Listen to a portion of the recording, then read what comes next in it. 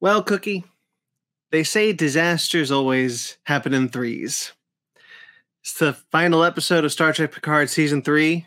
It's the final episode of Star Trek Picard in general. And it is our final episode together. Absolutely. Unfortunately. I am Brandon C. McClure, as you all know, and with me for the final time on this trek. Well, maybe not final, but certainly final for now. Yes, final for now. like the Star Trek Next Generation characters, we may see each other again down the 20 line. years down the line. And 20 years down the line. I'm Brandon C. McClure of the Fig Nerd Podcast. With me, as always, Cookie from Just a Little Podcast. How are you, sir? I am doing fantastic. How are you, man? I'm okay. I'm very emotional. It's a big episode.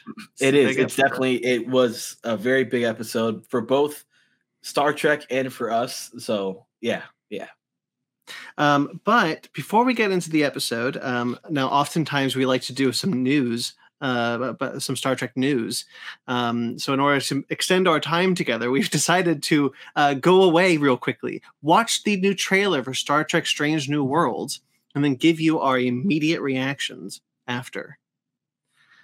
So we're going to do that now. That was cool. Okay, so we've seen the trailer now. Yes, we have. That looks incredible. It looks fantastic. I loved every minute of it. So yeah, I what do you think? What do you think that last bit is? Is time travel? Do you think they go to the past? Like that, but then it kind of gave me like a little question of has some of the crew gone through time and space, and has James Kirk not gone through space yet? I don't know. So it's Kirk and La'an at the very end of the trailer. Kirk and La'an. Great to see La'an back. Yes. I know there was some talk of whether or not she'd be on the show when Strange New Worlds is ending. We all knew she was coming back, but they're in like a department store, just like a normal department store. So yeah. I wonder what that means. Same here, and it looked really good. Like there's this chemistry that this entire bridge crew has that I haven't gotten since Next Generation, really. Like they have this chemistry that it's family. It honestly, I know we talk about a lot when it comes to Star Trek as a whole, but you get this sense of family with this group of people, and it's wonderful. It really is wonderful. I think one of the things that Strange New Worlds has really nailed is what I think you and I agree with, what we've gravitated towards Star Trek all these years, is the sense of family that the bridge crew can be. It's what we, I think, more than anything, struggle with when it comes to Discovery. The Strange New Worlds has really created a cast of characters that you can consider family, and I think that's incredible, and exemplified in this season, in this upcoming season. But it just visually looks awesome. That shot of the ship with the phasers. Yes, when I saw that, I was like, "Oh, that's cool. That is cool. That's awesome." And I love we're getting more Ortegas. I'm so excited to see her again. And did you Klingons. This part? Yes. The Klingons, they look like Klingons. Yes, and they were drinking. That was so cool. Like I was like, yes, we got some good-looking Klingons back. All right. I'm so glad that everyone has just abandoned the Discovery designs from season 1 and 2. Just like, you know what? We're sorry about those. Right? That was so good. I don't know who was the one who actually said it, but there was somebody who said like they didn't know where they belonged. La'an, maybe? Okay, because like I heard that, I was trying to figure out which voice it was actually, if it actually matched with the scene that was going on, if it was someone else's voice over. I thought that was interesting. I thought that was very interesting because the first season we kind of get that with some of the bridge crew trying to figure out where they belong and not understanding who they are as a person, if they belong in Star Trek or Starfleet as a whole, if they belong with it or not. Uhura, yes. Yeah. So she had no idea she belonged, and it's like at the end of season 1, spoilers, she fits in. I really like that Uhura has gotten her promotion. She's graduated the academy. She's no longer a cadet. She's an ensign. So we're gonna get her on the bridge more frequently. It looks like. I'm happy to see that. I'm really glad. I knew this was coming with like when they announced who was playing the chief engineer in season 2. I'm really glad we didn't just go to Scotty. I think what's wonderful about Strange New Worlds is, look, it's great seeing Spock and Uhura on the show. I love it. And M'Benga, who's a legacy character technically. And I think they've done incredible work with Nurse Chapel. But what excites me about Strange New Worlds are the new characters. Yes. La'an and Ortega's. I get that we've gotten 2 episodes with Pike prior to Strange New Worlds and Discovery. But like, to me, Pike is a new character, right? Because we didn't really have a lot of that character to go off of. So it's really it's really Anson Mount's character to play with. And that's kind of, so I'm glad we're not seeing more legacy characters propagate this show. I agree. I definitely agree. Because like with TOS, seeing Pike in that, it just kind of gave more of an ending, spoilers again, an ending to his life rather than like a beginning or a middle or where we are right now, where we have Anson and how well he portrays this character. Yeah, and I love him as this character so much. Yeah, he's fantastic. He's Incredible. I'm ready, and this bums me out. Like I was happy to watch this with you, but then I'm like, wait a second, I won't be able to review this with him. So like I the only thing I could think of is I'm gonna send you like voice messages, and then you're just gonna plug them into the channel. So like I'm still there. Like you put up a picture of me and just voice over. Look, you're always welcome. You have an open invite to be on the show, but you've got a good reason to not be here in June. Yes. You have a child coming, Cookie. Yes, I do. I am, and I am thrilled. Like this room is like baby's room now. It's crazy. Yeah. Well, why don't we segue into Star Trek Picard season 3, episode 10, The Last Generation, written and directed by Terry Matalas. Yes.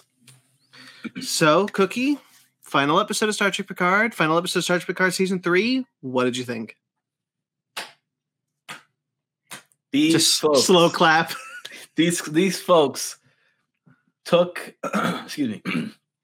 took season 1, season 2. Like season 1 was like I saw a whole bunch of memes on the internet, and I love them all. It was like a child took a crayon and started to draw the Enterprise, and then they had like a teenager who has a little bit of skill draw the Enterprise, and then they have what they have in season 3, and it's like this masterpiece of the Enterprise drawn. And it's like that's how the levels have kind of progressed with Star Trek. And this episode had me crying, genuinely crying and sobbing my eyes out. Oh, what a like emotional roller coaster this was to see characters that I legit grew up on. I was born in the 80s, product of the 90s, and I grew up watching these characters and seeing them kind of like do their final show, their final like goodbye was beautiful. Really good send off.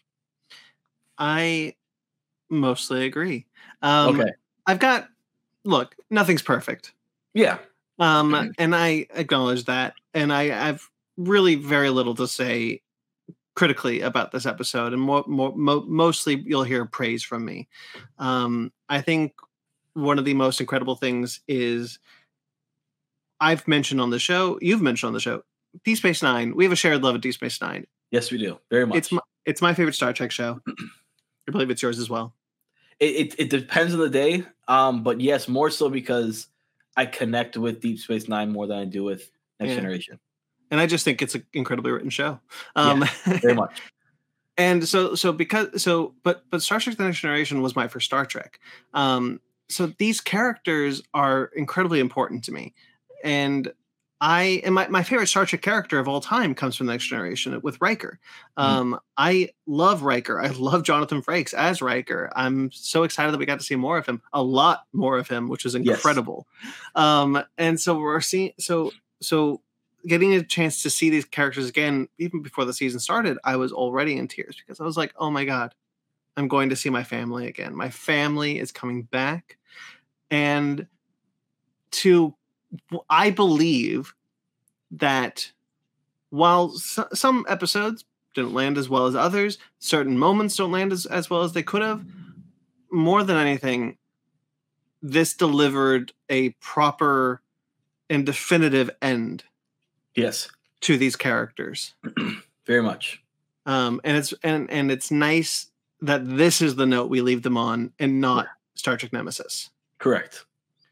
So that said, let's kind of get into the meat of the episode. Yeah, let's do it.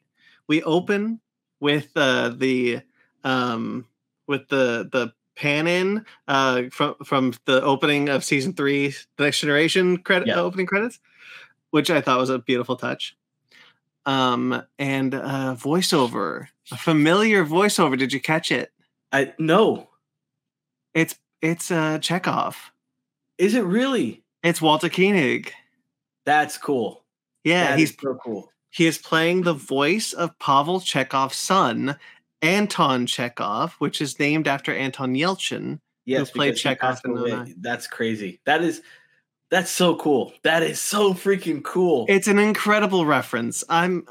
Just such an incredible reference. Like I cannot praise it enough. The idea that Chekhov did have a child, and it's Chekhov's kid. He was the president of the Federation and named after Anton Yelchin, who passed away tragically. Yes. Like it's layers. It's the kind of beautiful layered reference that I adore.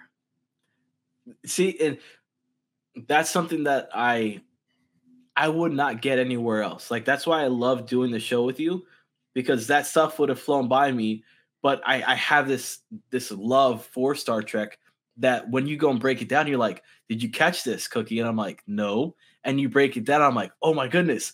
Oh, and then the lines just like really become like perfect.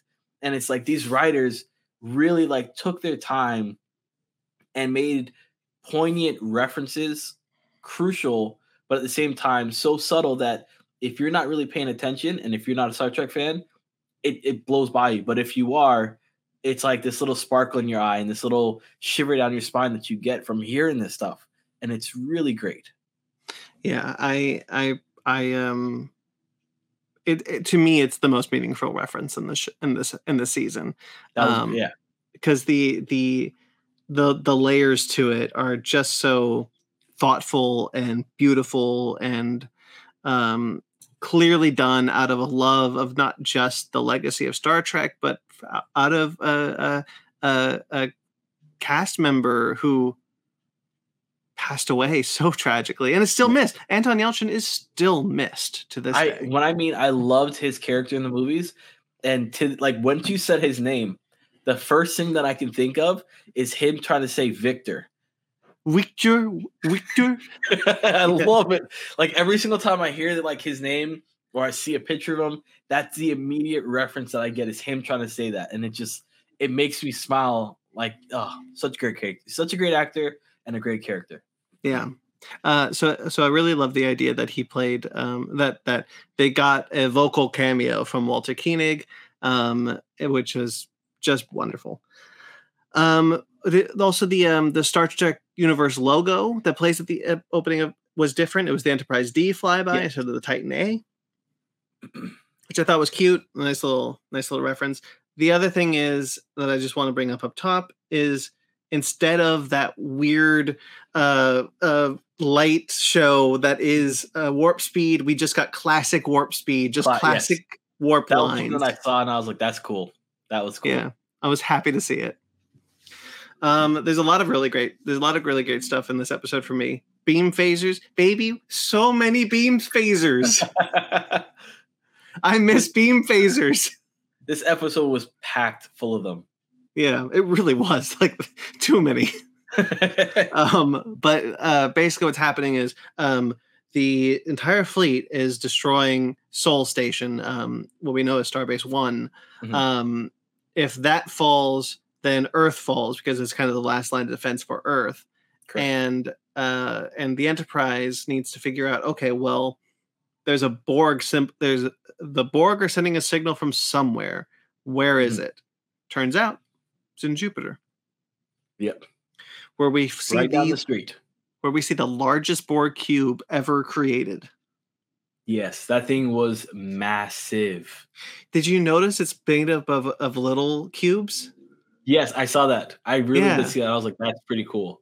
Nice attention to detail. It shows like how vastly huge that is compared to other ones that we've seen in the past. Yeah, and it kind of works towards what we see at the Queen in this episode, which is that she's cannibalizing her collective to keep herself alive, and so she has kind of cocooned in this in corpses of not just Borg but Borg cubes to kind of keep what was left of her collective together forever. Mm-hmm. I thought that was nice. It also kind of creates this idea of like this.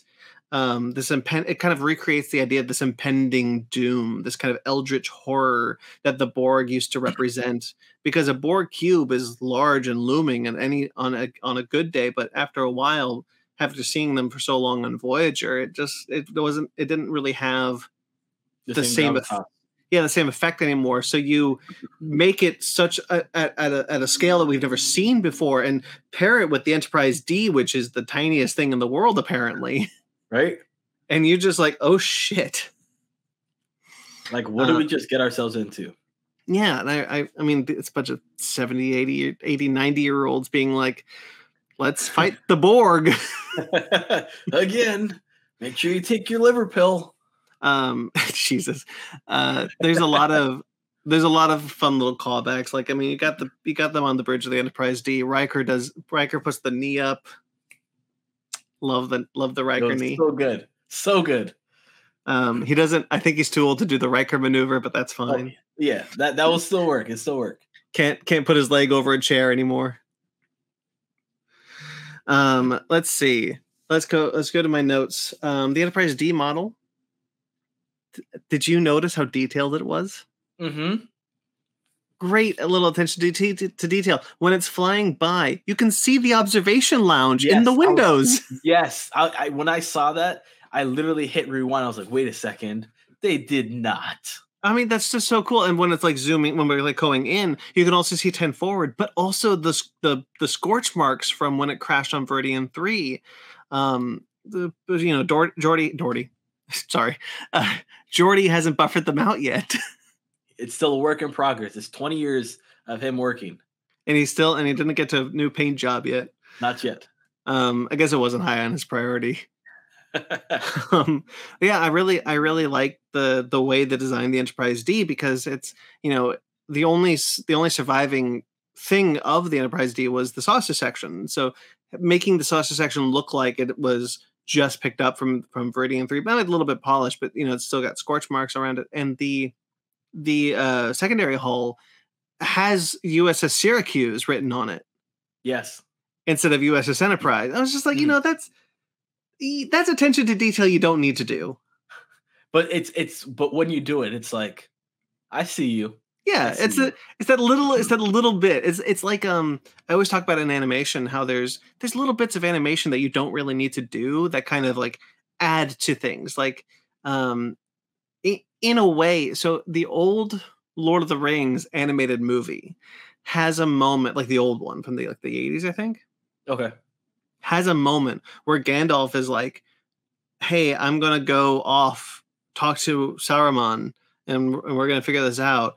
And the hobbits just kind of nod. And Gandalf turns and then turns back and just scares Samwise for no reason. Just like scares him. And then walks away. You don't need to do that. That is animation that is not needed in that moment. Yeah. But that kind of additional animation, like a shrug or a thing like that, creates a more believable atmosphere. And kind of the same thing happens here with this visual effects. Mm-hmm. That if you add these kind of little nods, like we can see in the window, we see that the hulls are different colors. They don't quite match yet. The USS Syracuse. It creates this kind of believable world that we're looking into. Yeah, because it's not perfect. It's like it has its blemishes still. Yeah, it's just off perfect. Yeah. I thought that was really cool. The Queen. Why don't we talk about the Queen for a bit? She scared the living bejesus out of me, man. Incredible, right? So scary. Yeah, I really like the new queen, the new queen design. Interestingly enough, she has more flesh in this episode than she ever did previously. That's hilarious. Because And she before has she less was, body. yeah, she was just kind of, just kind of up here, just kind of like upper torso and head. But now she's got arms and ribs and things, and just that was funny. How did you feel about Jack in this moment with the queen, and like how easily he was convinced? So I was thinking about this, and again, like I want to say, look, no show is perfect.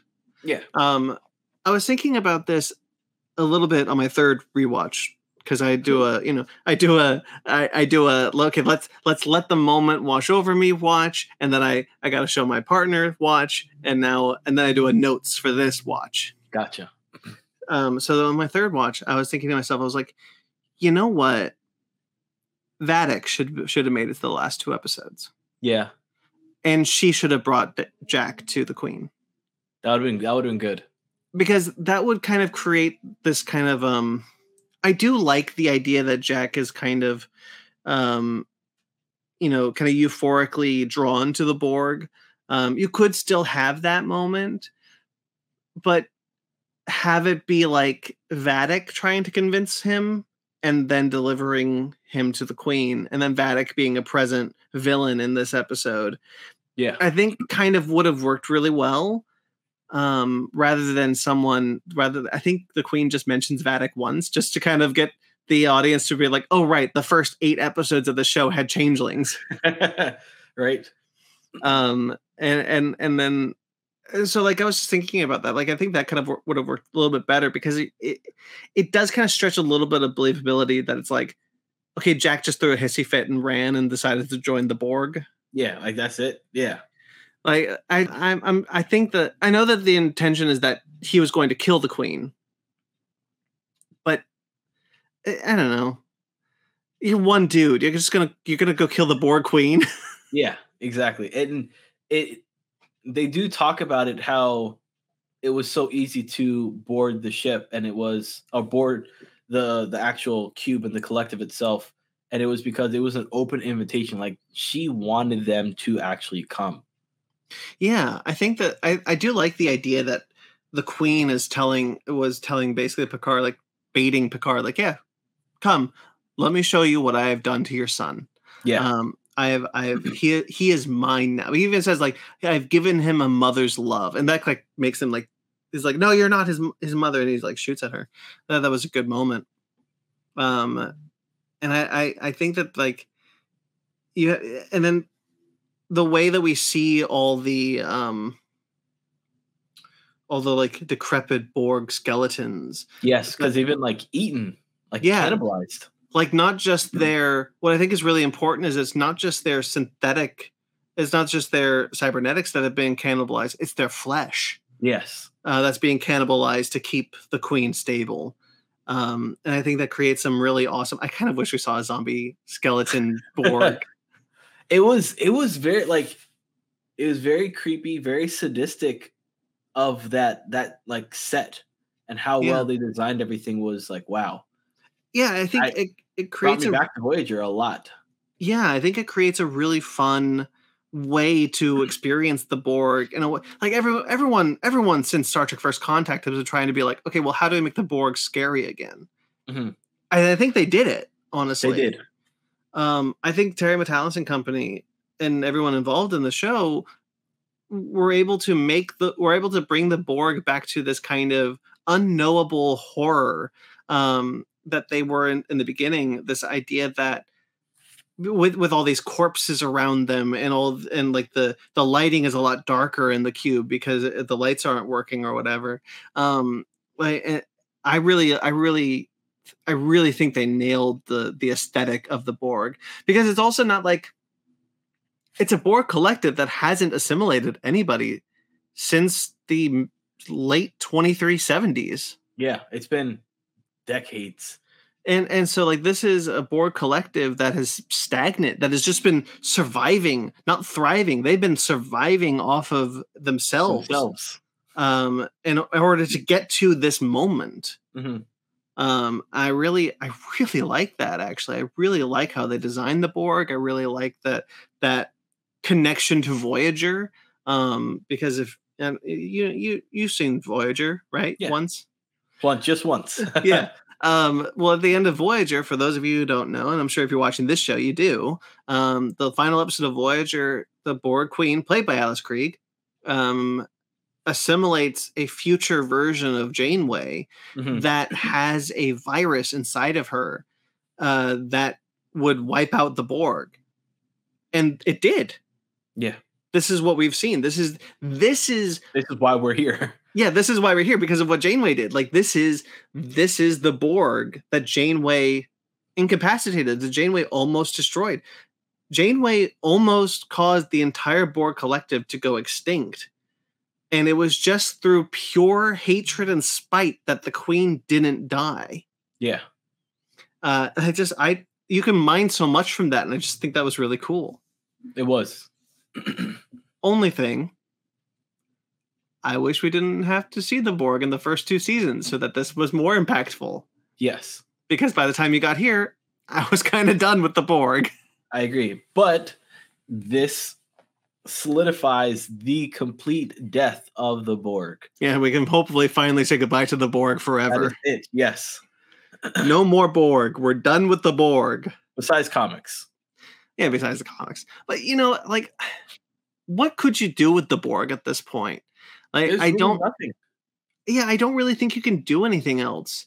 The only reason why the Queen exists is because they asked the same question in the 90s. What can you do with the Borg at this point? Okay, well, let's make a Queen to kind of give a centralized antagonist figure to this. But and your mileage may vary on that decision. I personally like it. I just think at this point we have expended every avenue that the Borg can go down. I would like to see a Borg-like species come up. Like someone stumbles on a cube and adapts the technology to create something new. Kind of that, playing with that legacy idea. What would the legacy of the Borg be now that they're gone? There was an idea somewhere, I think it might have been a book, that the Borg are inevitable, that no matter what, they'll still survive. Well, not necessarily they'll survive, but Borg will appear. Okay. Like a species will somewhere in the galaxy, should there be no Borg, someone in the galaxy, some species in the galaxy will decide, hey, what would be kind of cool idea? What if we merge our cybernetic components with our flesh and create a hive mind? And now the Borg are rebuilt. Borg back, yeah. So it's not the same Borg that you would meet. It would be a different Borg. I'm kind of into that idea. Like, if you want to go forward, like, oh my goodness, what would the 32nd century Borg look like? like what if Discovery encountered a Borg-like species, but like, Discovery in this scenario is imaginative enough to do something different. Yeah. Which they have on every level. Sure. So like an idea, like there's an idea, like, what would maybe sometime in the future, now that the Federation is rising again, a new Borg collective is beginning to rise. Mm-hmm. What would that look like? Be kind of interested to see that. For sure. Maybe not on Discovery. I was going to say, I maybe give a few years until we bring the Borg back, because we've had our fair share. Yes. Anyway, but I really like what they do with the Queen. And I'm glad it's Alice Krieg back to do the voice. She's only a vocal performance here, sitting on a physical performance. That's a lot of makeup to put on someone. Yeah. Well, great job, by the way, to the actress. I don't know the actress's name who plays the body double for the Borg Queen, but she's so good. Just all she has to move is her head and her arms, and she is nailing it. She's right on money. I really like what they do with the Queen. But over on the Enterprise, we have a couple of last goodbyes, it feels like, before they all leave. Yeah. Riker and Deanna have a moment where I'm like, that's definitely that's a look that you give your spouse when you're not coming back. Yes, it was. That was it was a hit, man. I was like, if you fucking kill Riker, I'm gonna be so pissed right now. Jonathan Frakes, by the way, cannot get enough praise from me. I think he's incredible in this season. I think that he really delivers and kind of rocky in the beginning, but he really settled back into William Riker. I'd really like to see him show up again as Riker. I don't know if it's going to happen, but I know. But it was nice to see him here and now. It's just nice that he was acting again. He hasn't acted in years, and to see him kind of come back to this role and just nail it. I hope if I don't see him as Riker again, I want to see him get more acting jobs. For sure. Because it's time. Dude, get out from behind the camera. I know you love directing. It's time to be in front of the camera again. I agree. Definitely agree. And then Picard has a after Worf says I'll make it a threesome. Which was beautiful lines, so man. Riker, Worf, and Picard leave, and Picard has his death moment where he's like, I'm not coming back anyway. It's nice serving with you guys.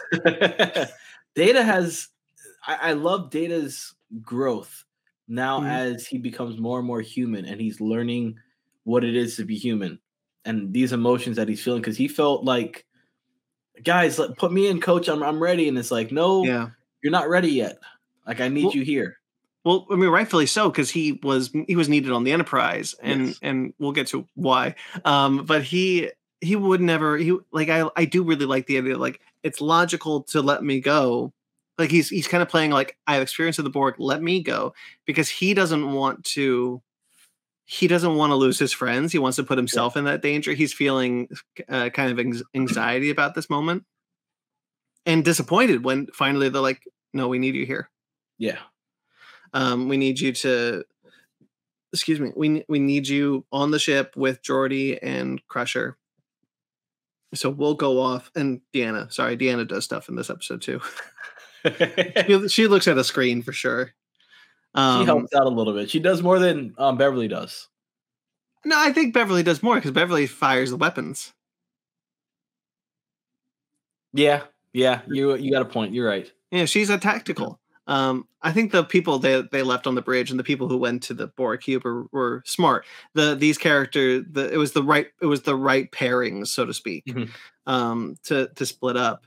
And I really like what we're seeing on the Enterprise, how they're trying to be like, okay, well, what are we going to do? How are we going to stop this? And they have that kind of like really awesome flyby when they're trying to avoid the weapons. And by the way, bubble shields. They're back, baby. Get my bubble shields back, baby. This is actually a good point to talk about this. So I talked about this a couple of weeks ago, and I don't know if you remember. By the way, I called something really early, and I'm so excited to rub your face in it. So I talked about this a couple of weeks ago. I don't know if you remember. This season feels like the natural progression of the Next Generation timeline. Like if you were, Star Trek, like if you were to take the same idea of like, okay, well, the original series and Star Trek: The Next Generation, if you were going to take that same gap and apply it to Star Trek, let's say Voyager, to Star Trek Picard season 3, and let's say there was no Star Trek between these 2 points, in that horrible alternate timeline, there was no Star Trek between those 2 points. This feels like a natural progression of what that technology would evolve to be like. Yeah. Even like with callbacks to previous technologies with like beam phasers and bubble shields, like there's clearly been advancements, but they're not treated as this is just an aesthetic thing. It's an advancements thing. Yes. And I like that a lot. I'm really happy with how they did that. It kind of like, I love Strange New Worlds, but Strange New Worlds and the original series, you kind of have to do some mental gymnastics to explain away the fact that it's the same Enterprise. Yeah. Because, Kirk's quarters are maybe a quarter of the size of Pike's on the same ship. Exact same, yeah. And so like you have to kind of like, you just have to accept, it's just, it's just the times, it's just how it was made. But you look at something like Star Wars, and I actually talked about this on an episode of a podcast called The Narrative Labyrinth, which isn't out yet, but I will link it when it is out. So stay tuned to social medias to find that. It's a good episode. Where like if you look at Star Trek, the sequel trilogy and the Mandalorian and anything set within any of the Star Wars. Did I say Star Wars? Did I say Star Trek? You said Star Trek. Well, can you blame me? No, not at all. So Star Wars, when you look at everything set with it, like before A New Hope, after A New Hope, after Return of the Jedi, like all the sequel trilogy, it's all slavishly, it's all slave to the design aesthetic set down in the 70s and early 80s. Okay. They don't really try to move it on into a more modern aesthetic. They try to keep it into that kind of retro future design. Whereas Star Trek, I think, might have done that. I think Star Trek might have been a slave to those kind of designs of the 80s and 90s had the J.J. Abrams Star Trek films not existed. I think those films gave Star Trek the leeway. Yeah, I think the permission to update the technology, even if you're doing a prequel, where I don't think that existed, because if you look at like Star Trek Enterprise jumps through hoops to make it low tech compared to the original series. Correct. But Star Trek Discovery doesn't. Star Trek Discovery is just like, you know what? It was just made in a different time, so just accept that this ship, it is what it is. Yeah. So, but I don't think that mentality would have existed had the Kelvin films existed. Mm-hmm. So for me, what Star Trek Picard season 3 feels like is less so like, a design mandate, a design aesthetic that comes from the Kurtzman era, that comes from the Abrams films, and more like, what if there was nothing in between? What if we had no preconceived conceptions of what these ships should look like created in the 21st century? I like that. I like that idea a lot. Yeah, I just thought it was kind of a cool thought. It's almost like they had like a blank slate to really show off their passion for what they feel Star Trek at this time looks like and is represented. Yeah, I think so. And because of that, I think it really sings. Like, I think you really feel that this is what the show would have looked like had it continued. Yeah. Had we not done any prequels, had we not done a reboot in 2009, this is what it would have looked like. And it looks beautiful. It looks so good. This season looks so good. The CGI is incredible in this season. All right, so I'm going to go back to my notes here real quickly. So the Borg Queen's plan is not just to assimilate Jack, and it's not to assimilate everybody either. Mm-hmm. What she wants are the young to be organically connected to her rather than cybernetically connected to her, because that way they can have children, they can propagate, they can go out into the galaxy, and there would be only Borg without the cybernetic components. Yeah.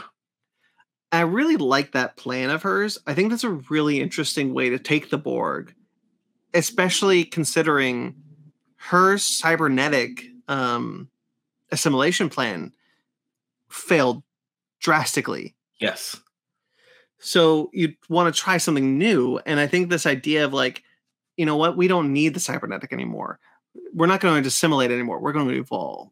Mm-hmm. Like she learned a lesson, because the idea of like, it's kind of what Picard and Janeway had been trying to tell her all along. It's like because she says, I believe First Contact was like, we evolved through assimilation, and Data says that's not evolution.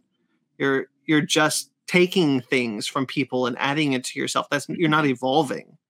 And she doesn't pay no mind, but that stagnation almost killed her. So now she is taking what the Federation has taught her and turning it on themselves. Yes, very much so.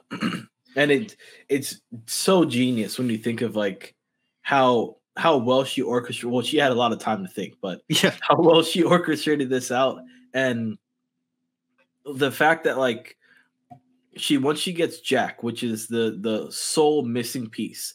Once she has him, it's game over. She can pretty much do whatever she wants. mm-hmm. But then we get the fact that Picard is very much, I want to be present in my son's life, and I would sacrifice my life any day of the week just to give him some glimpse of freedom. Yeah, I really like the idea that Picard. I do want to talk about Riker and Worf a little bit more later, but Yeah. I do really like that Picard. You know, he has this moment where he has this kind of confrontation with the Queen, where he's trying to convince the Queen to let her go, to let Jack go, and the Queen says, like, I can't. He's here voluntarily at this point. Mm-hmm. And I really like the idea of Picard kind of thinking about that. I was like, you know what? I've been running from the collective for half of my life. I'm done. Yes. I'm going in for my son. And so he connects to the collective, not to save the world, to save the galaxy. Save his son. To save his son. Yes.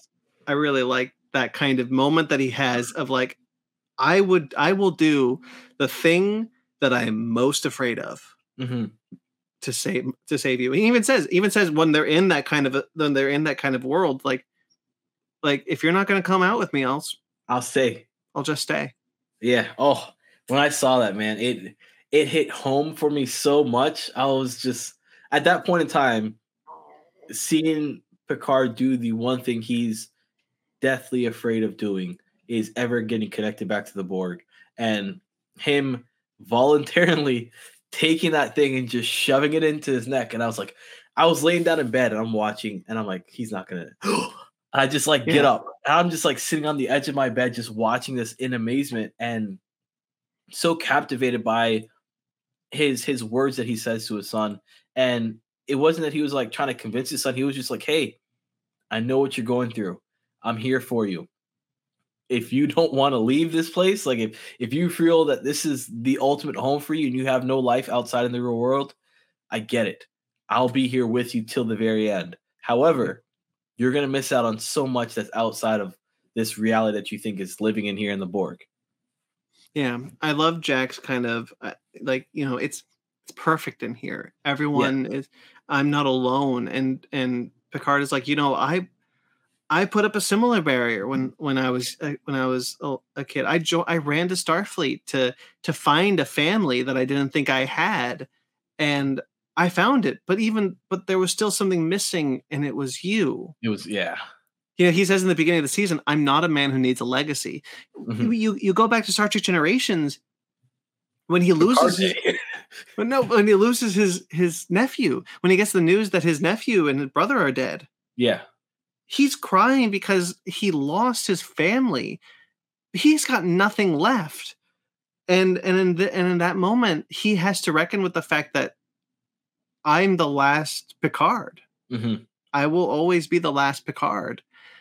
But then meeting Jack changes that and brings him out of the shell that he didn't know he had put himself into. And I let me tell you, I've never missed my dad more. Oh, trust me, you and me both, because we're in the same exact situation. Just you're a little bit after me, but man, when I saw that, like instantly, I just like I sat there and I paused it as he's just hugging his son, and that hug killed me. Tears. I was like, Dad, where are you, Dad? Oh man, it was an emotional train wreck, and it was so well delivered. So I don't know if you noticed, but I wear a necklace now. Yes, I remember you told me, yeah, which I find so cool. So for listeners and video people watching on the video, this is what's called an urn pendant. So some of my dad's ashes are in this necklace, and I found myself. I decided a long time ago, because I don't wear a lot of jewelry and it feels uncomfortable on me. I was like, I'm only going to wear it when I miss him. I found myself wearing it a lot in the last couple of weeks. And and this episode kind of made me realize why.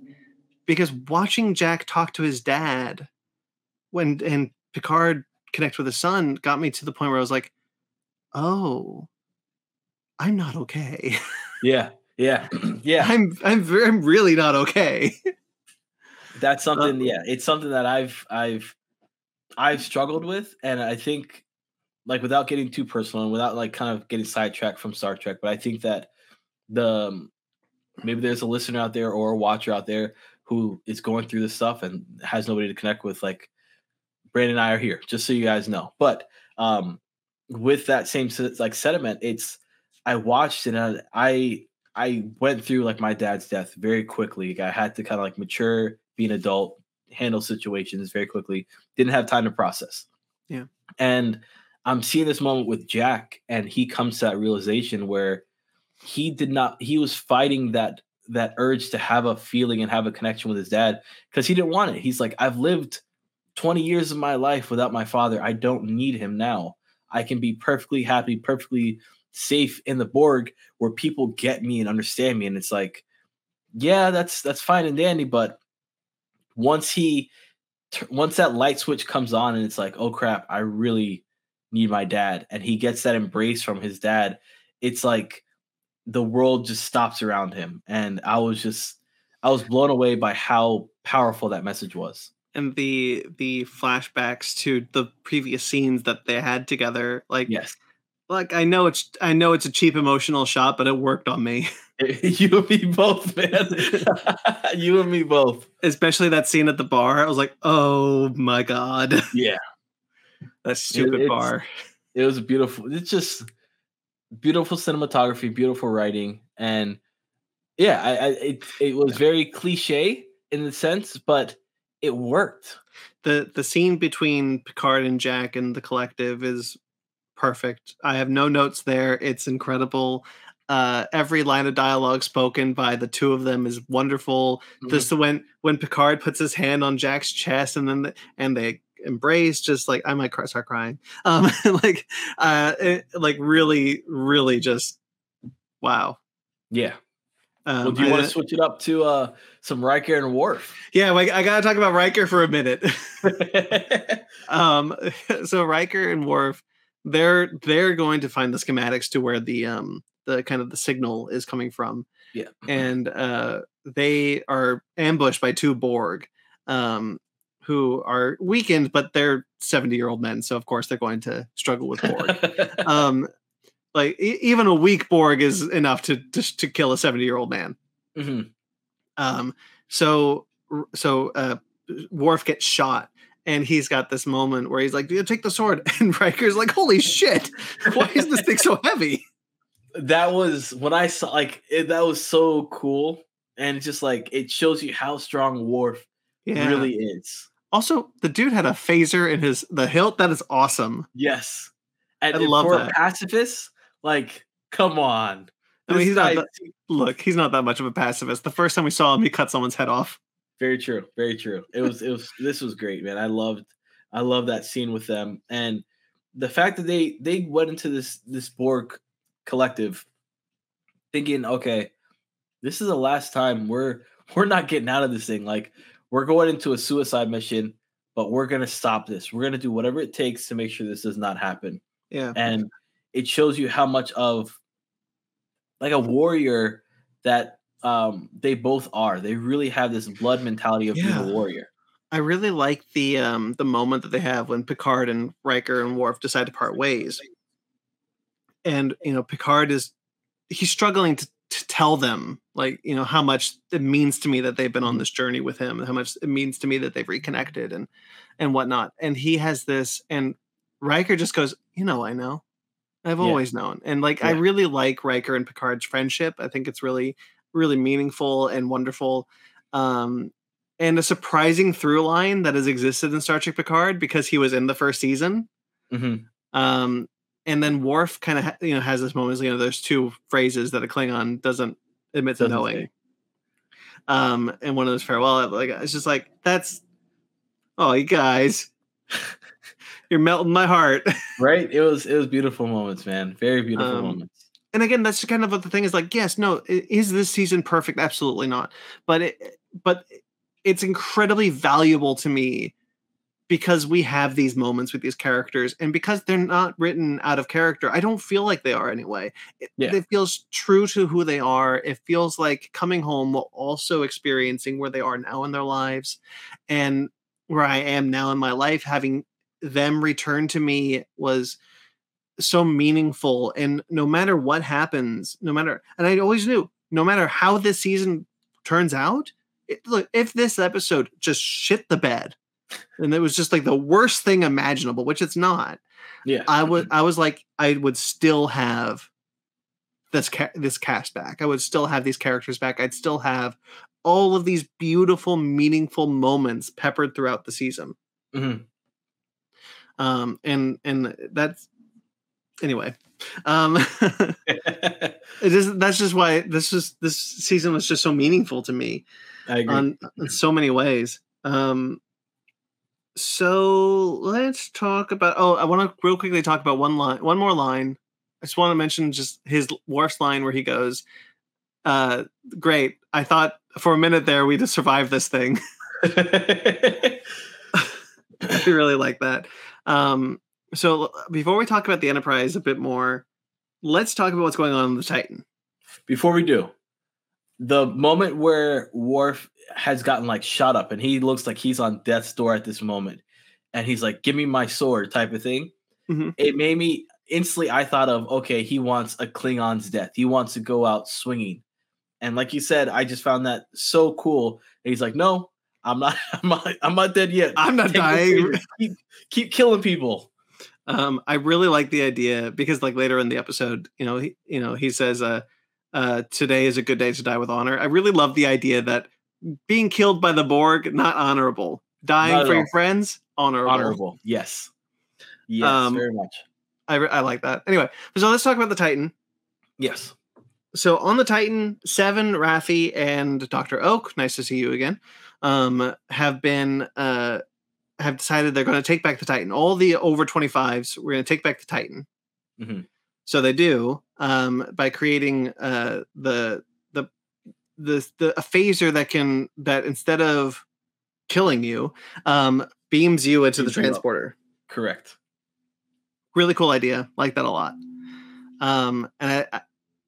But going back to kind of the imperfectness of the season, fleet formation is a line of sight thing. Yeah. You can. So if you can't see it, it's not there, sort of thing. Right. I mean, you got to have some plot holes, right? That's true. Look, Star Trek is not perfect in general. There are plenty of plot holes all throughout Star Trek. This isn't even a plot hole. It's just weird, I guess, where they're just like it's not even like, oh, the cloaking device. The cloaking device creates like a bubble around you that blocks a signal. It's just like, no, they can't see us, so they don't know we're here. That's it. Like, I don't know. I'm sure that was just weird. By the way, the Federation needs to look at this fleet formation thing and be like, you know what? Maybe this was a bad idea. Bad idea is an understatement. Maybe we don't do this ever again. If we get Star Trek Legacy and we learn that fleet formation is still a thing, then I need to talk to some admirals. Let people know, because we're not doing this. It's like I can buy like the bad idea of fleet formation. Like, honestly, like, because Ro said that there's so many changelings in high up positions, I could buy, oh, this was a changeling idea, right? Like some changeling impersonating an admiral said, hey, what's a cool idea? Fleet formation. Hey, you know what's a cool idea? Let's put the entire fleet over Earth for an attack. So I think that like that can all be explained away by like these ideas are possibly done right. They're not coming from the Federation themselves. Yeah. But now that the Federation has no changelings, supposedly, get rid of it. Yeah. Get rid of it. Doesn't need to be there. Yeah, bad idea. All sorts of bad idea. I agree. In fact, I don't even think there's a good idea. I don't get it at all. When Admiral Shelby was saying in the last episode, if a ship's incapacitated, it can be in the fleet formation, blah, blah. I'm like, why? Why? The weakest link. Come on now. You should know what's that ship gonna do? Just limp there? Just drag it along in the back end. You're just gonna drag a ship? You can do it with a tractor beam. Yeah. No, I don't get fleet formation at all, and I think that whoever in universe, I don't blame the showrunners for making the plot decision, but in universe, whoever came up with that needs to be flogged. Fired. Just like, you know what? This was your idea. Get the hell out of here. You're out. So they remember, like, oh well, they can't see us. Well, how can they can't see us? Oh right, we have a cloaking device. Mm-hmm. Mm-hmm. And I think that the action in this episode is incredible. Yeah. Especially the ship-to-ship action, baby. When the Titan uncloaks and starts shooting at all these ships, I was like, oh yeah. It was beautiful. Beautiful. It was like an orchestra just playing perfectly in sync. Yeah, nice flying on the cook's part. Yeah. Why does a ship like the Titan have a cook? Don't they have replicators? I stole the words out my mouth. Like in my head, I'm like, you guys could have picked any single like job out there. A cook. So, I mean, look, 10 Forward had a bartender, right? Yeah. Quark's bar has Deep Space Nine had yeah. So like I kind of understand that they're of like a person behind the counter delivering stuff and making, but like for a starship to have a cook is a little strange to me because so in Enterprise they had a cook because they didn't have replicators. Correct, back then, yeah, exactly. And so, but like a ship as small as the Titan, I feel like should probably just rely on the replicators. But you know what? Maybe Shaw was like, I really just need a cook on board. I need a chef on board to make me my blue steak. I was gonna say, well, where are they holding all of the fruits, vegetables, the livestock? Where is this all being kept? It's replicators. Oh, so they just replicate the and then he prepares everything. Yeah, I think it's the best grift in the galaxy. The cook is just like, oh, you got it, Shaw. That's it. That is it. That's my headcanon from now on. The cook is just grifting Shaw the entire time. Buttons. Yeah. Oh, my compliments to the chef. Thank you. Splashes some water in his face like he actually worked. Yeah. Anyway. So speaking of action, let's talk about the Enterprise, baby. Yeah, let's do it. So the Enterprise, so they're like, okay, well this thing is in the center of the cube. We can't get in there. There's no pilot in the galaxy who can navigate through this. A computer can't do it. Data decides I can do it. Well, before we get to that though, the reason why like they had this hesitation trying to figure out, okay, do we destroy the center of this and potentially we all die? Oh, that's everyone. After. Okay. That's when they get there. Okay, all right. So what I really so Data is like, I can do this. I trust my gut. I can do this. And it's a really good moment, I think, between Data and Geordi. Like, yes, very beautiful. Yeah, where Geordi is kind of like, Data. I said no. We're not gonna do it. What do you mean your gut? And then Data goes, trust me. Now, he's the most sophisticated computer in the galaxy, like ever made. So, like, the fact that anybody doubted that he can do it is a little strange to me. I mean, emotions are high. Maybe Geordi isn't sure what Data's potential is as a supercomputer. Yeah, because he is in a human body technically, but he's still got an advanced positronic brain. And it's not just Data, it's Lore and B4 and Noonien Soong. Not Noonien Soong, Ultan Soong. So there's too many Soongs. Adam Soong. Adam was the guy he played last season. Really? That's right. He played Adam Soong. I forgot the name. I've been trying to figure out the name. From last episode. Yeah. Anyway, it doesn't matter. So he's got like this plan.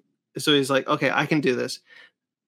So there's been some discourse online, which I sometimes don't like bringing up online discourse, but I wanted to get your opinion on this. Sure. What do you think of the Enterprise flying like this? I thought it was so cool. Me too. I thought it was so cool. Like Data's just navigating his way through this thing, and it was like Tokyo Drift in space. And the phasers are flying, and the torpedoes are going, and they're perfect. Like, I loved every minute of it. I know is it far-fetched? Yes. However, I could care less at this point in time. I'm just so immersed in this episode that it made me smile. So the discourse online is about how people, and I think rightfully so, like Star Trek operates on a very kind of like naval battlefield situation where it's the large capital ships moving slowly, and the bigger the ship, the slower it moves, and very rarely do you see ships fly like this unless they're small fighters. But my counter to that is kind of, I don't think starships are supposed to fly like this. You know, if the Enterprise D complement is like 1,400 people, I think. Mm-hmm. So if there's a full crew complement and Data was flying like this, there'd be no way that anybody would live through this, right? Correct, because like people would be flying all over. Like the inertial dampeners are not. I think the in-universe explanation that you can come up with is that the inertial dampeners that make it so that spaceflight is smooth aren't built to compensate for this type of flying. Mm-hmm. And you see it on the bridge. Like you see them kind of like they're swaying a lot more than they would have normally. Yeah.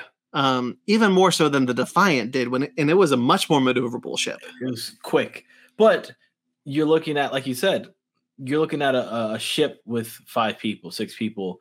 Yeah. So everything else that does not need to be on doesn't have to be on. They can focus everything solely on that one concentrated area. Yeah, and so you have this. So, like, I think that kind of creates the leeway to make it so that the Enterprise D could fly like this. No capital ship should ever do this ever again. Yeah. But in this situation, they were capable of it because they had the most sophisticated supercomputer in the universe, and no one on board. And if you also think about it, not to kind of switch up a little bit, like Lower Decks in the last episode they had where they're flying in hyperspace and they're pushing it to the very, very max. Mm-hmm. And that's all it can do. But it was a short span of push it to the max. When you think of this particular moment, you have Data pushing the ship to the max when it comes to agility, not necessarily speed, but just agility and its capability of maneuvers. It was to the max that it could do for a short span of time. Yeah. I don't think if you want to do like a marathon race, this is not going to happen. It's like if I went into my 15-year-old car, did a couple donuts, like I need some serious repairs after that. Exactly. You might be able to do like 1 donut, maybe 2, but you're not going to sit there and just keep going. Yeah. I'm going to need my brakes repaired, my tire might pop, but like I'm sure like the Enterprise needed some repair work after this. Of course, yeah. So I really liked the moment. I thought it was I stood up when I saw this, and I don't normally. Like I was sitting there, I was watching. I have a recliner couch, so like I was reclining on my chair. I was enjoying the hell out of the episode. And when I saw the shot of the Enterprise positioning into the thing, I was like, oh my god! Like I just stood up, and I was like, oh my god! Stuff like that, like when there's bad moments in the episode or in the series, things like that really make up for what was like lacking in parts that didn't really flow too well. And this was one of those moments where you're sitting there and you're like, that can't happen. But if it could, it's really good. I mean, how many times were we kids playing with our mini starships? Oh. The reason why starships operate the way they do in the 60s, 80s, and 90s is because we didn't have the technology to do this back then. Yeah. And like, admittedly, Star Trek has a visual language, and I don't want that visual language broken.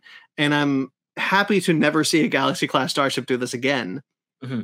But I'm really happy that we had this moment to kind of break that kind of like just to kind of have that fan service moment and create one of the most exciting things I've ever seen in Star Trek. Yeah, it was exceptionally well done. So they blow up the Borg cube.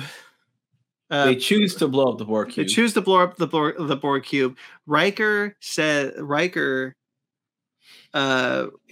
Jack is, but not before Jack is disconnected from the collective, and he chooses to disconnect himself. Riker, Picard, Worf, and Jack, they're stuck in the Borg cube as the Enterprise fires. I really like the moment that they decide to fire on it, because they have this idea, and you talked about it a little bit there, a little bit before, where they're like, if we fire, we kill everyone down here, but if we don't, we kill everyone else. Yeah. And one of the things I really appreciate the season that the season does is it allows us to remember that, oh, right, all these people are incredible actors. Mm-hmm. Like, honestly, they're wasted on the show, but like, you have this moment where like Geordi and Beverly have an entire conversation that's just them looking at each other. And because Geordi has this moment, like, you can see it in Geordi's eyes, like, it's your son or my daughter's. Yeah.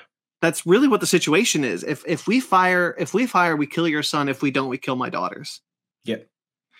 I really, and like at the end of the day, they're just like, we just have to trust that Picard is gonna get him out. Yeah. And hopefully we can, and hopefully we can save the day. And like, but they don't. Everyone dies, and we're done. No, but I really like it's like those old games or like quick time events. If you fail a quick time event, what happens after? You're like, oh crap. Gotta start again. But Riker, but they can't get a lock on them after this thing starts exploding. The shockwave is interfering with the transporters, and the transport locking signal. They can't beam them up. And they're looking, and Riker has this really beautiful moment where he says, "I love you, Imzadi. I'll be waiting for you with our son." Our son, yes. Oh, heartfelt, emotional. There's been, but I have to say, I have to bring this up because I am maybe one of three people who like Kestra Troy Riker. There has been more talk about Thaddeus Riker, who has been dead for maybe 20 years, than their own child who's still alive. They mentioned her once in this whole show. One time. Still alive, still kicking and breathing. She's still alive. She's probably assimilated. But she's out there. Yeah.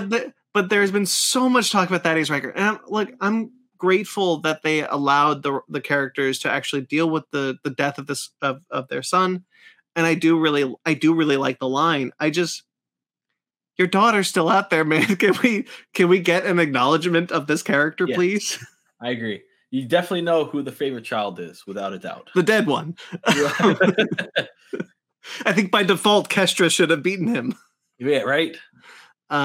Anyway, that said, it's a really beautiful line, delivered beautifully by Frakes. And then he has, and then through their connection, through their love, Deanna is able to find them. Yes. Beautiful writing.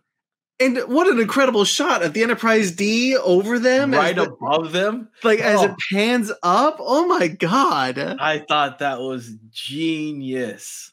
Such an incredible shot. I really like that shot. That's, and you see, I was so enamored with just the way the composition of the shot was framed and the Enterprise above them that I missed the first time that Jack and Picard kind of look at each other and smile and kind of like, oh my God, there's your ship. Oh my God, there's my ship. This is so good. That moment, immediately I thought, I'm like, all right, if I pause this right, do you think I can get a good photo? Make this a screenshot, like a screensaver? Right. But it's beautiful. And it is. I think the whole show has so many beautiful shots. This whole season is just wonderful visual effects work. Absolutely. It's really good. And it's just a test to the engineers and the designers who are behind the computers making these things happen. Yeah. So let's start talking about the 6 endings. Yeah. Yeah. Because I counted them. There are 6 endings. There's 6 for real? I believe so. Okay. So there's obviously destroyed the Borg cube, and I love the Enterprise kind of flying out of the explosions, having their kind of moment together on the bridge of the Enterprise, happy to have won. Worf taking a nap, thankfully. Snoring. Snoring. Data and Geordi kind of like congratulating each other. Riker and Deanna kissing, love them. And then they pair up with the Titan, creating a nice parallel from Star Trek VI: The Undiscovered Country, when the Enterprise and the Excelsior were neck and neck. together. Yeah, we're neck and neck. That was awesome. Riker does the captain's log, where he talks about all the things that have changed since then. Beverly is now an admiral and head of Starfleet Medical, and is can through the transporter system erase the code that created the Borg signal. And detect the changelings. And detect the changelings. And we got one more changeling that came back. We did it. We got the changelings back. Anyway. They also discussed as well that the changelings were keeping their captives alive. Yes, for some reason. They even said, like, we don't know why. Yeah. Might be because they needed more information, but they did keep them alive. And and that kind of gets us back to Tuvok. Welcome back to the show, Tuvok, and who has a great moment with Seven, where, and I'm really glad it was Tuvok. A lot of people have been talking about it should have been Janeway, and I kind of understand, but I really like that it was Tuvok because it's an unorthodox choice. But Tuvok and Seven always had a really interesting relationship on Voyager, and so to have Tuvok kind of be like, okay, you want to resign? Well, here's your officer review. Great to see Shaw one more time. Which, it got me so choked up because of how well Seven emotionally reacts to not only seeing like her former captain who's passed away, but also seeing like that he wasn't a cold-hearted a-hole. He actually like had this little genuine care for her, and he calls her 7 of 9 in that moment. And I was like, oh, beautiful, beautiful. And just his acknowledgement of, she's a handful, but she is the best handful ever. And I was like, that's great. I love the line where he's like, it's the rules she breaks. Maybe they were broken to begin with. Yes. The book that she writes is going to be great. Oh, and so poignant, so beautiful, very well articulated. Yeah, and I'm really happy to see that character back. And I just briefly just kind of have this like final note on him. I really loved it. And then when that was done, Tuvok promotes her to captain. Yes. Captain 7 of 9. And now is my chance, Cookie, because I called it from day one. You did. You absolutely did. That this show would end with 7 being captain and Raffi was going to be her first officer. You called it. And when it happened, I was like, dang it, Brandon got one over me. And you were like, no, they wouldn't do that because they're a couple. It's like, they would. They did it. They did. They really did. And that right there was so cool because it ushered in a new wave of the next generation, if you will. Right. The next generation. Yeah. Yeah. It was good. But before we're not gonna talk about that kind of big reveal let's talk in a minute. I kind of want to go through them. So after that, so we got Beverly, 7. Then we cut to a year later to the Fleet Museum. Yes. To Georgia, No. Then we get Data. Or is it Picard? No, it's Data and Troy therapy. Yes, that was hilarious. Yeah. She's like, I just want to go on vacation, Data. Leave me alone. Yeah, she's just ready to be done. I really like Riker's moment when he walks in and he's just like, he's still batshit. Yeah. That was really funny. I like Data. I like seeing Data kind of wrestling with this new humanity almost, like where he's just like, I just saw a cat. I just saw an ensign feeding his cat and I just started crying, and like, I don't know what I'm doing, and that's why I need you to be here. And Deanna's just like, I'm ready for vacation now, actually. But he says another line too that's really cool, is all his life he has struggled with trying to become human, and now that he's human, he's struggling with trying to be human. Yeah, the desire to be human was almost as hard. Being human is almost as hard as the desire to be human, Correct. or something That's like that. Yes. Or harder. I don't remember. But yeah, it's a really good moment. I there's a lot of really great character moments that I wouldn't give up for the world in this season.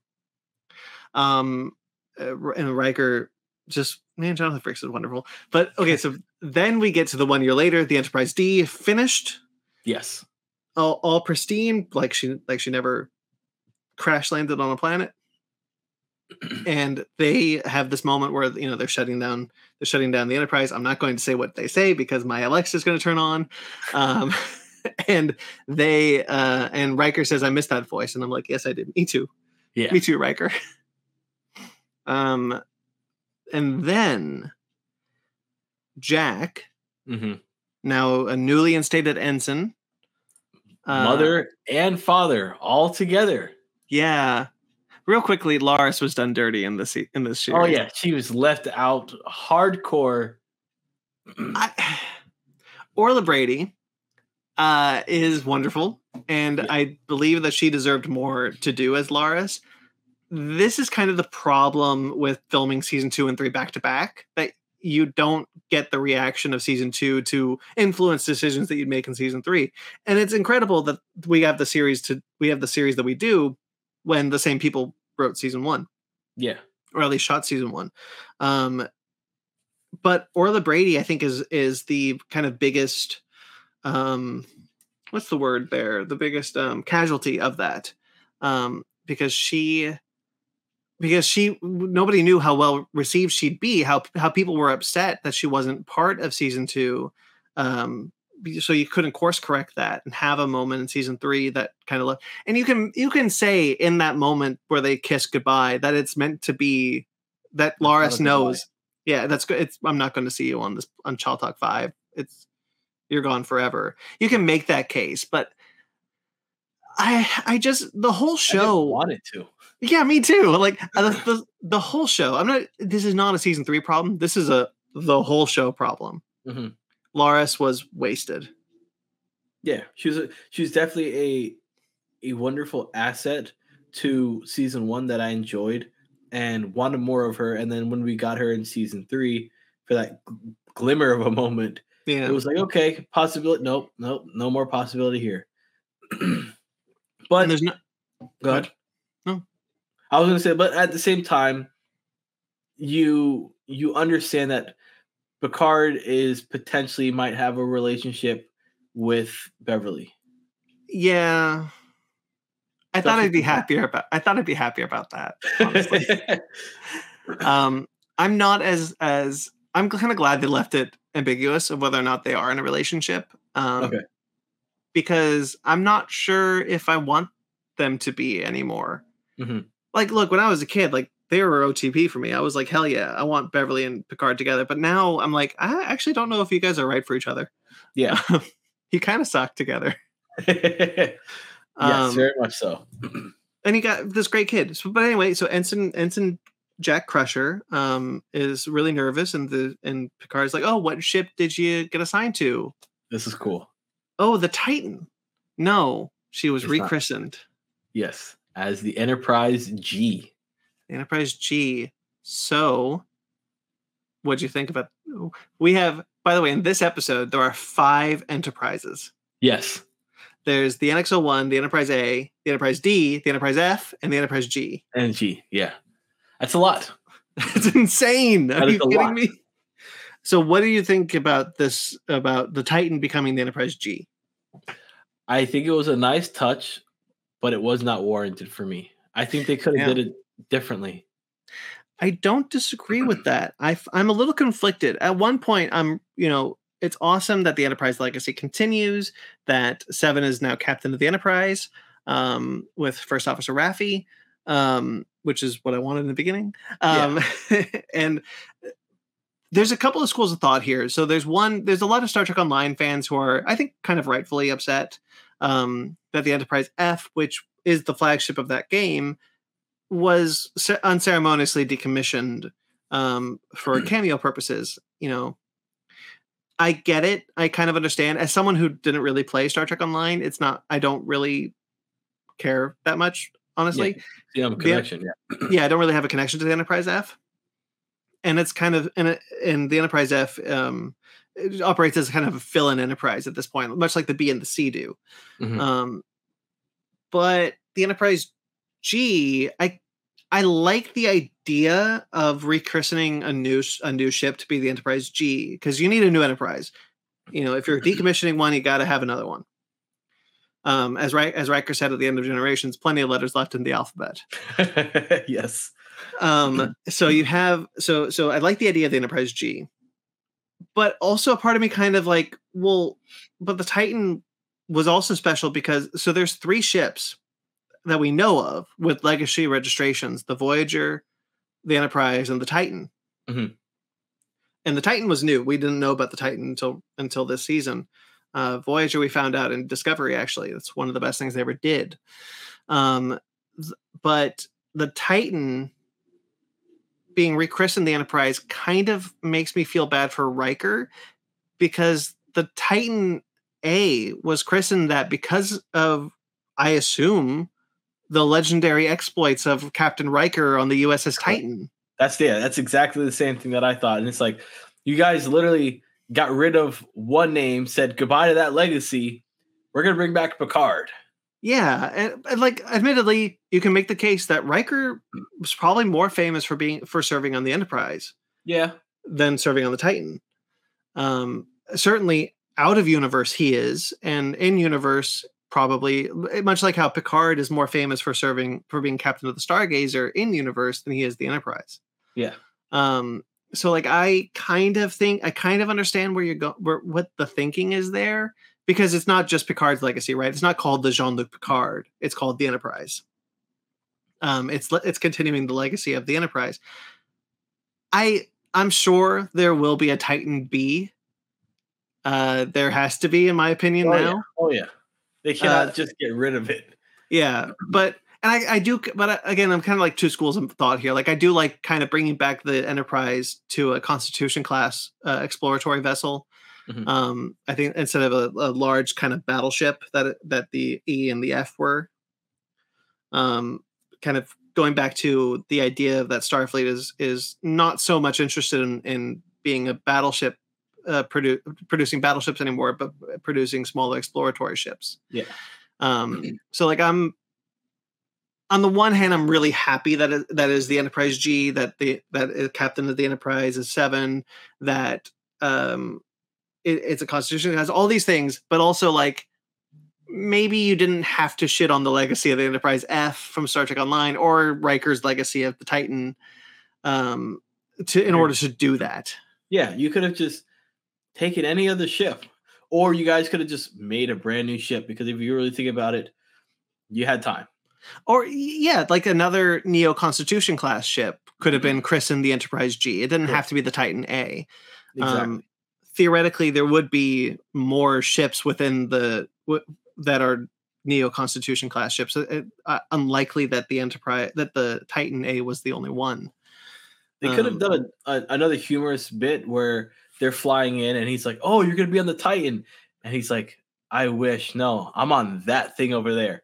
And they just pan, and it's like this rust bucket Enterprise G.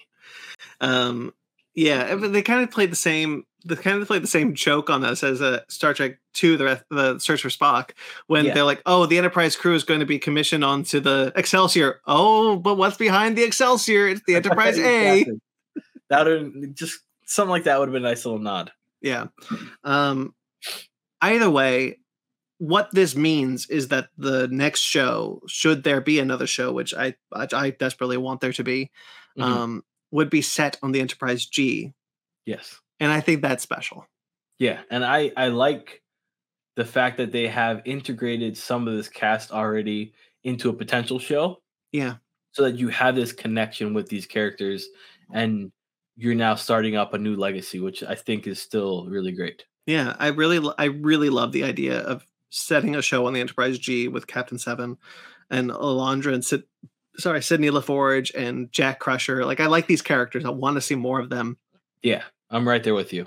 I'm sad that this hasn't been the show since the beginning. I think we had a lot of room to play with this concept. Had we had like, what if this was the first season, right? And then we had 3 seasons of this rather than just one farewell season. Yeah. I'm sure that's an exciting world. Or maybe I would have gotten tired of it. Who knows? Yeah, very true. But I am glad that this did happen. Yeah. Do you want to talk about poker or Q first? Oh, well, let's do poker because you are on a hot streak, sir, because you've called 2 things now. I did. I called that this show has to end on poker. Yes. Yeah, I'm pretty good at this. I don't know what to say. Yes, the finale of this episode and the finale of All Good Things share a poker scene.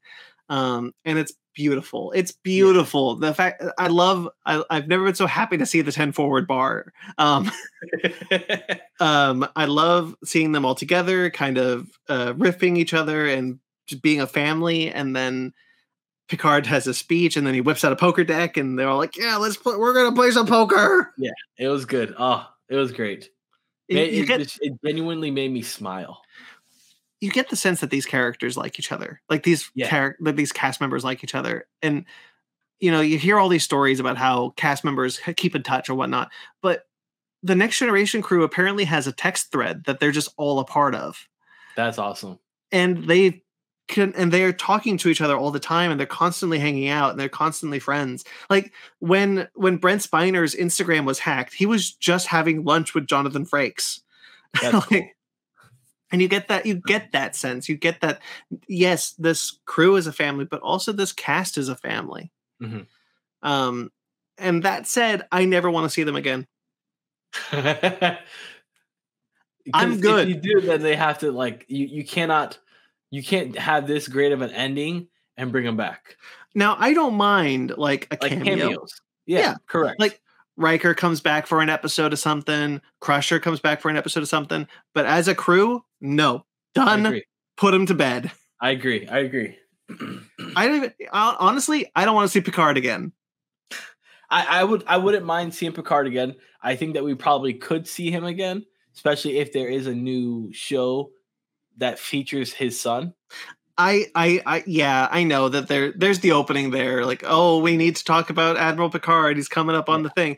Sure. But I'm good because if we see this crew again, I think they overshadow so much. And one of the things that excites me about a Star Trek Legacy TV series is that the new characters that I've grown to enjoy won't be set dressing for a Next Generation reunion. And I worry that should this crew come back, this cast come back in total, it would kind of relegate everyone else to background members.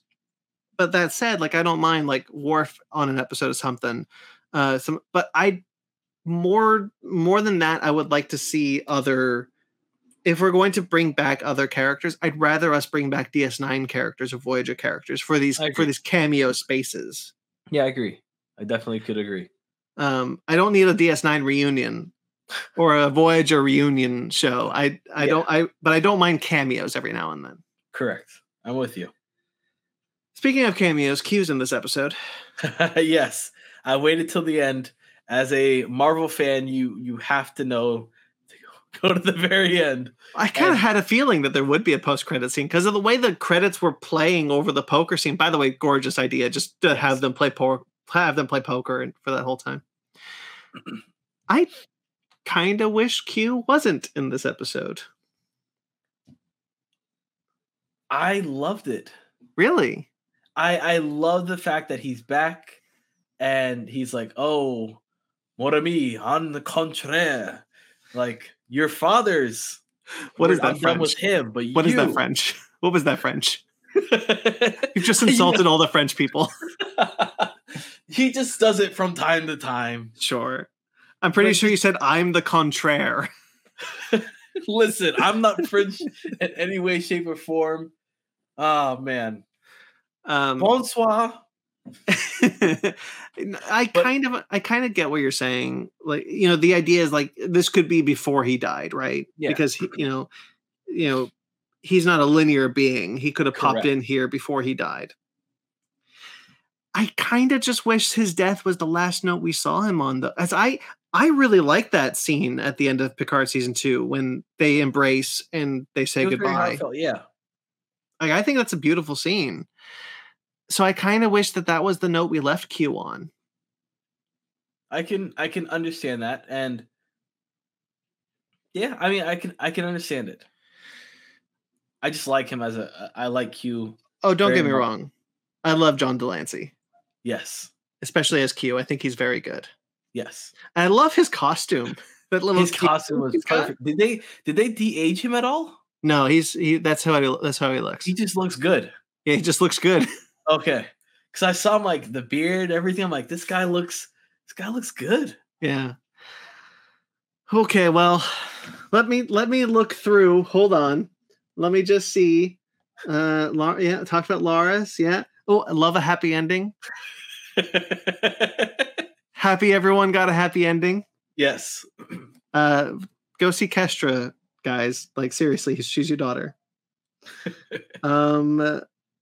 Oh, the line that where's my position, Captain? You're special counselor to the captain. That's not a real position. You made that up. I understand that was Troy's position, but that's because she was in the science divisions. Yeah, I'm not. He is clearly in the command division. Yeah. What the hell's he doing? Yeah. All right. That's it. That's it. Goodbye. That's all I got for today. That's all my notes for today. So, final thoughts on just the series in general? It's over. This is it. Star Trek Picard is over. That is it.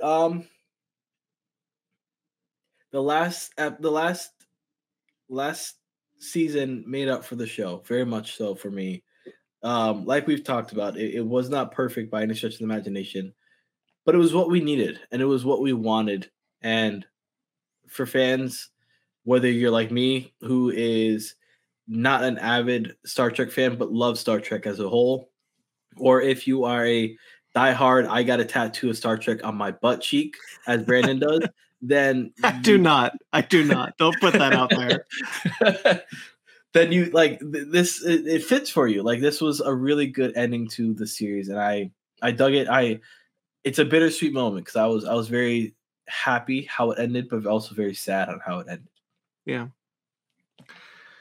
Multiple reasons I'm sad that it's over.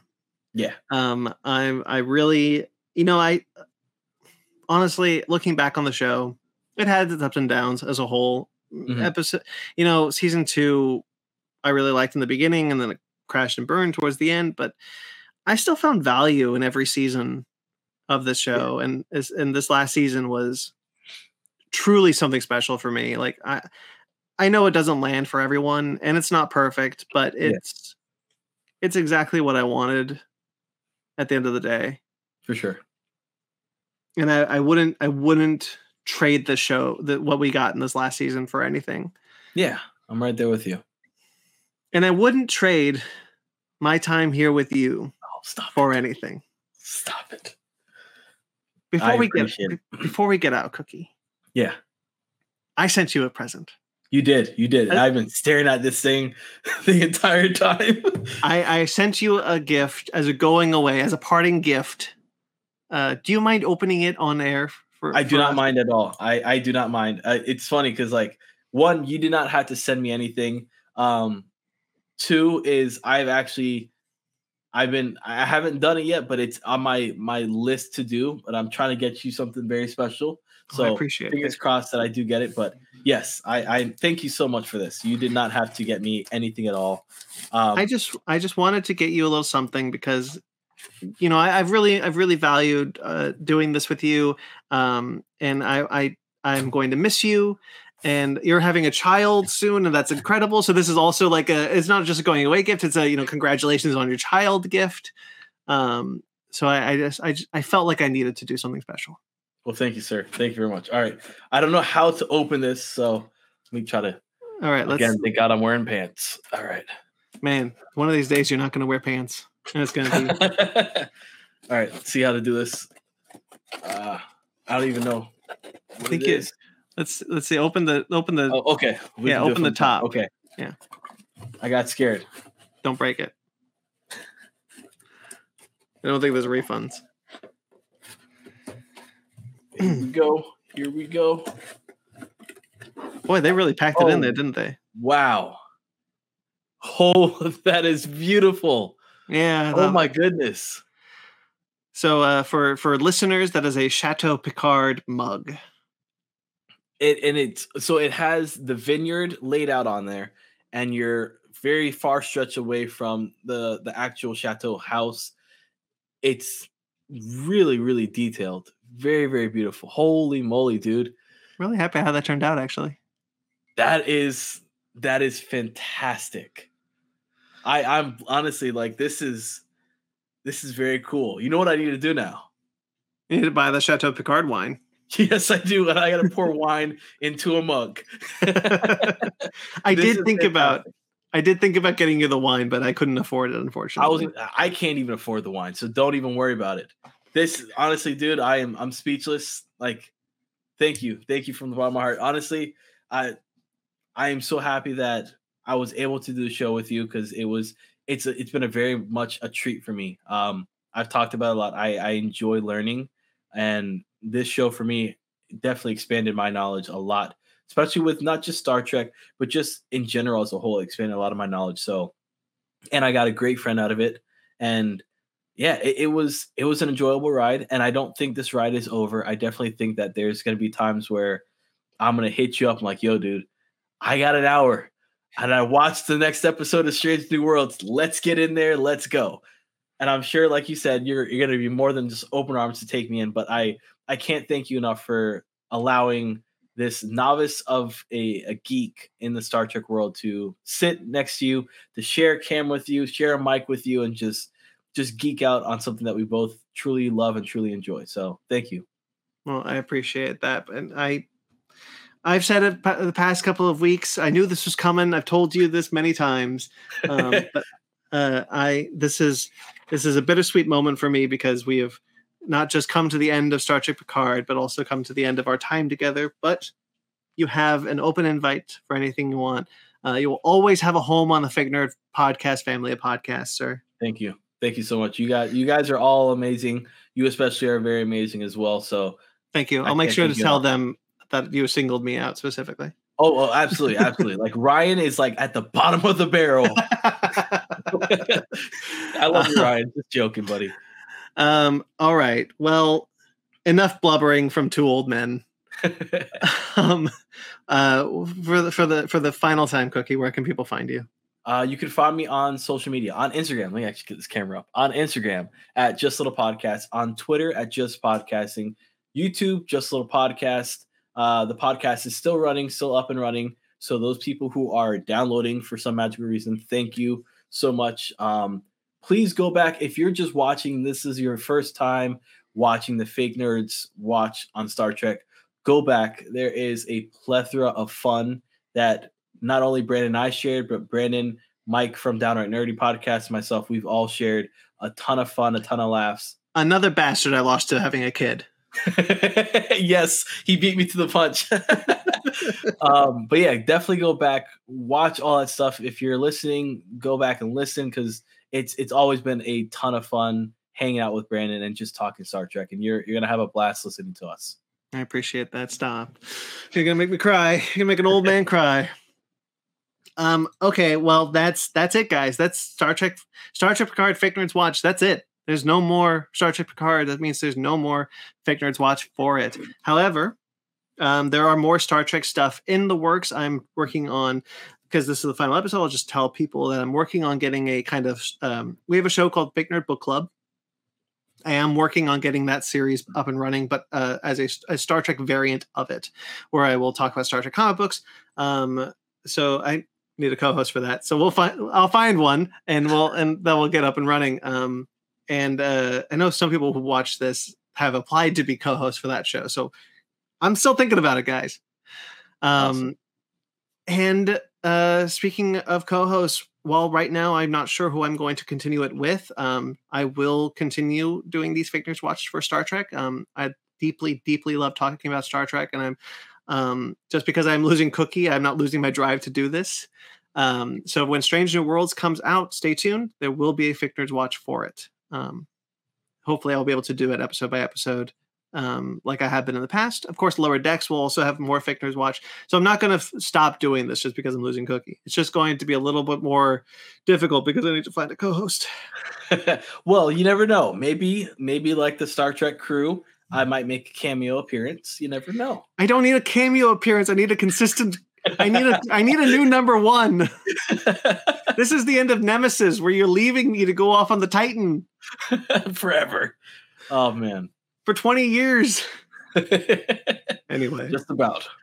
All right. So once again, Cookie, congratulations on your upcoming child. Thank you very much. It's incredible, and I'm so happy for you. Thank you, sir. Okay, well, guys, this is Fake Nerds Watch. As I said, it's over. That's it. But you can check out other Fake Nerds Watches that we've done. The Mandalorian, for example. If you guys like Star Wars, if there's some cross section of Star Wars, the very disappointing season of The Mandalorian is over now. Yeah, kind of disappointing of that one. But you can check out all my thoughts on 3 episodes of that season. Probably the next Fake Nerds Watch series that comes out will probably be Strange New Worlds and Secret Invasion, the new Marvel show. So stay tuned for that. That'd be a lot of fun to do. But keep an eye out on all the social medias. There is a Basement Arcade, which is a video game Let's Play series. Basement Arcade Pause Mini, which is a video game discussion series, if you're interested in video games. Fake Nerd Book Club, which I mentioned a little bit earlier, that I'm trying to revive, but as a Star Trek variant. And then Animation Station, an animation discussion show. Two last things I'll mention as far as the Fake Nerd Podcast family podcast goes, which is the Real Score, which is our brand new show, new baby. Our first episode is out now, where we talk about the Batman's music. By Michael Giacchino. New episode coming soon where we talk about The Mask of Zorro by James Horner. So that's really exciting. That's a brand new show where we talk about film music. Very excited about that one. Check it out. That's a monthly show. But finally, guys, as of today, did I put this out yesterday? Probably yesterday. Whatever. My show, Conversation, a show where I talk about where I talk to podcasters about their fandom spaces and how they evolve, how their interpretations of fandom spaces have evolved over the years, especially surrounding the podcast. It's out. Season 2 has begun. My first episode with Karis Lunn, a returning guest from season 1, wonderful person who does a podcast called Journey into Fandom. Beautiful show, beautiful person. Check it out. It's out now. Only in audio. That's an audio only show. But season 2 is out. It's here finally. I've been working so damn hard on this season, but it's finally here. I kind of wish that I had gotten the season out when Cookie was still doing podcasts. My bad. I'm sorry. You know what? No, I never had Mike on the show. Never mind. Okay. I did try, but he was like, nope, sorry, child. Love you, Mike, if you're watching. Speaking of Star Trek stuff, by the way, I am actually trying to get a panel together that I'm going to talk to you about. I don't know if you can make it, but I'm going to try to get like a live stream panel together of Star Trek fans that I know personally that are in podcast spaces, but maybe you guys don't know about, to talk about Star Trek Picard as a whole.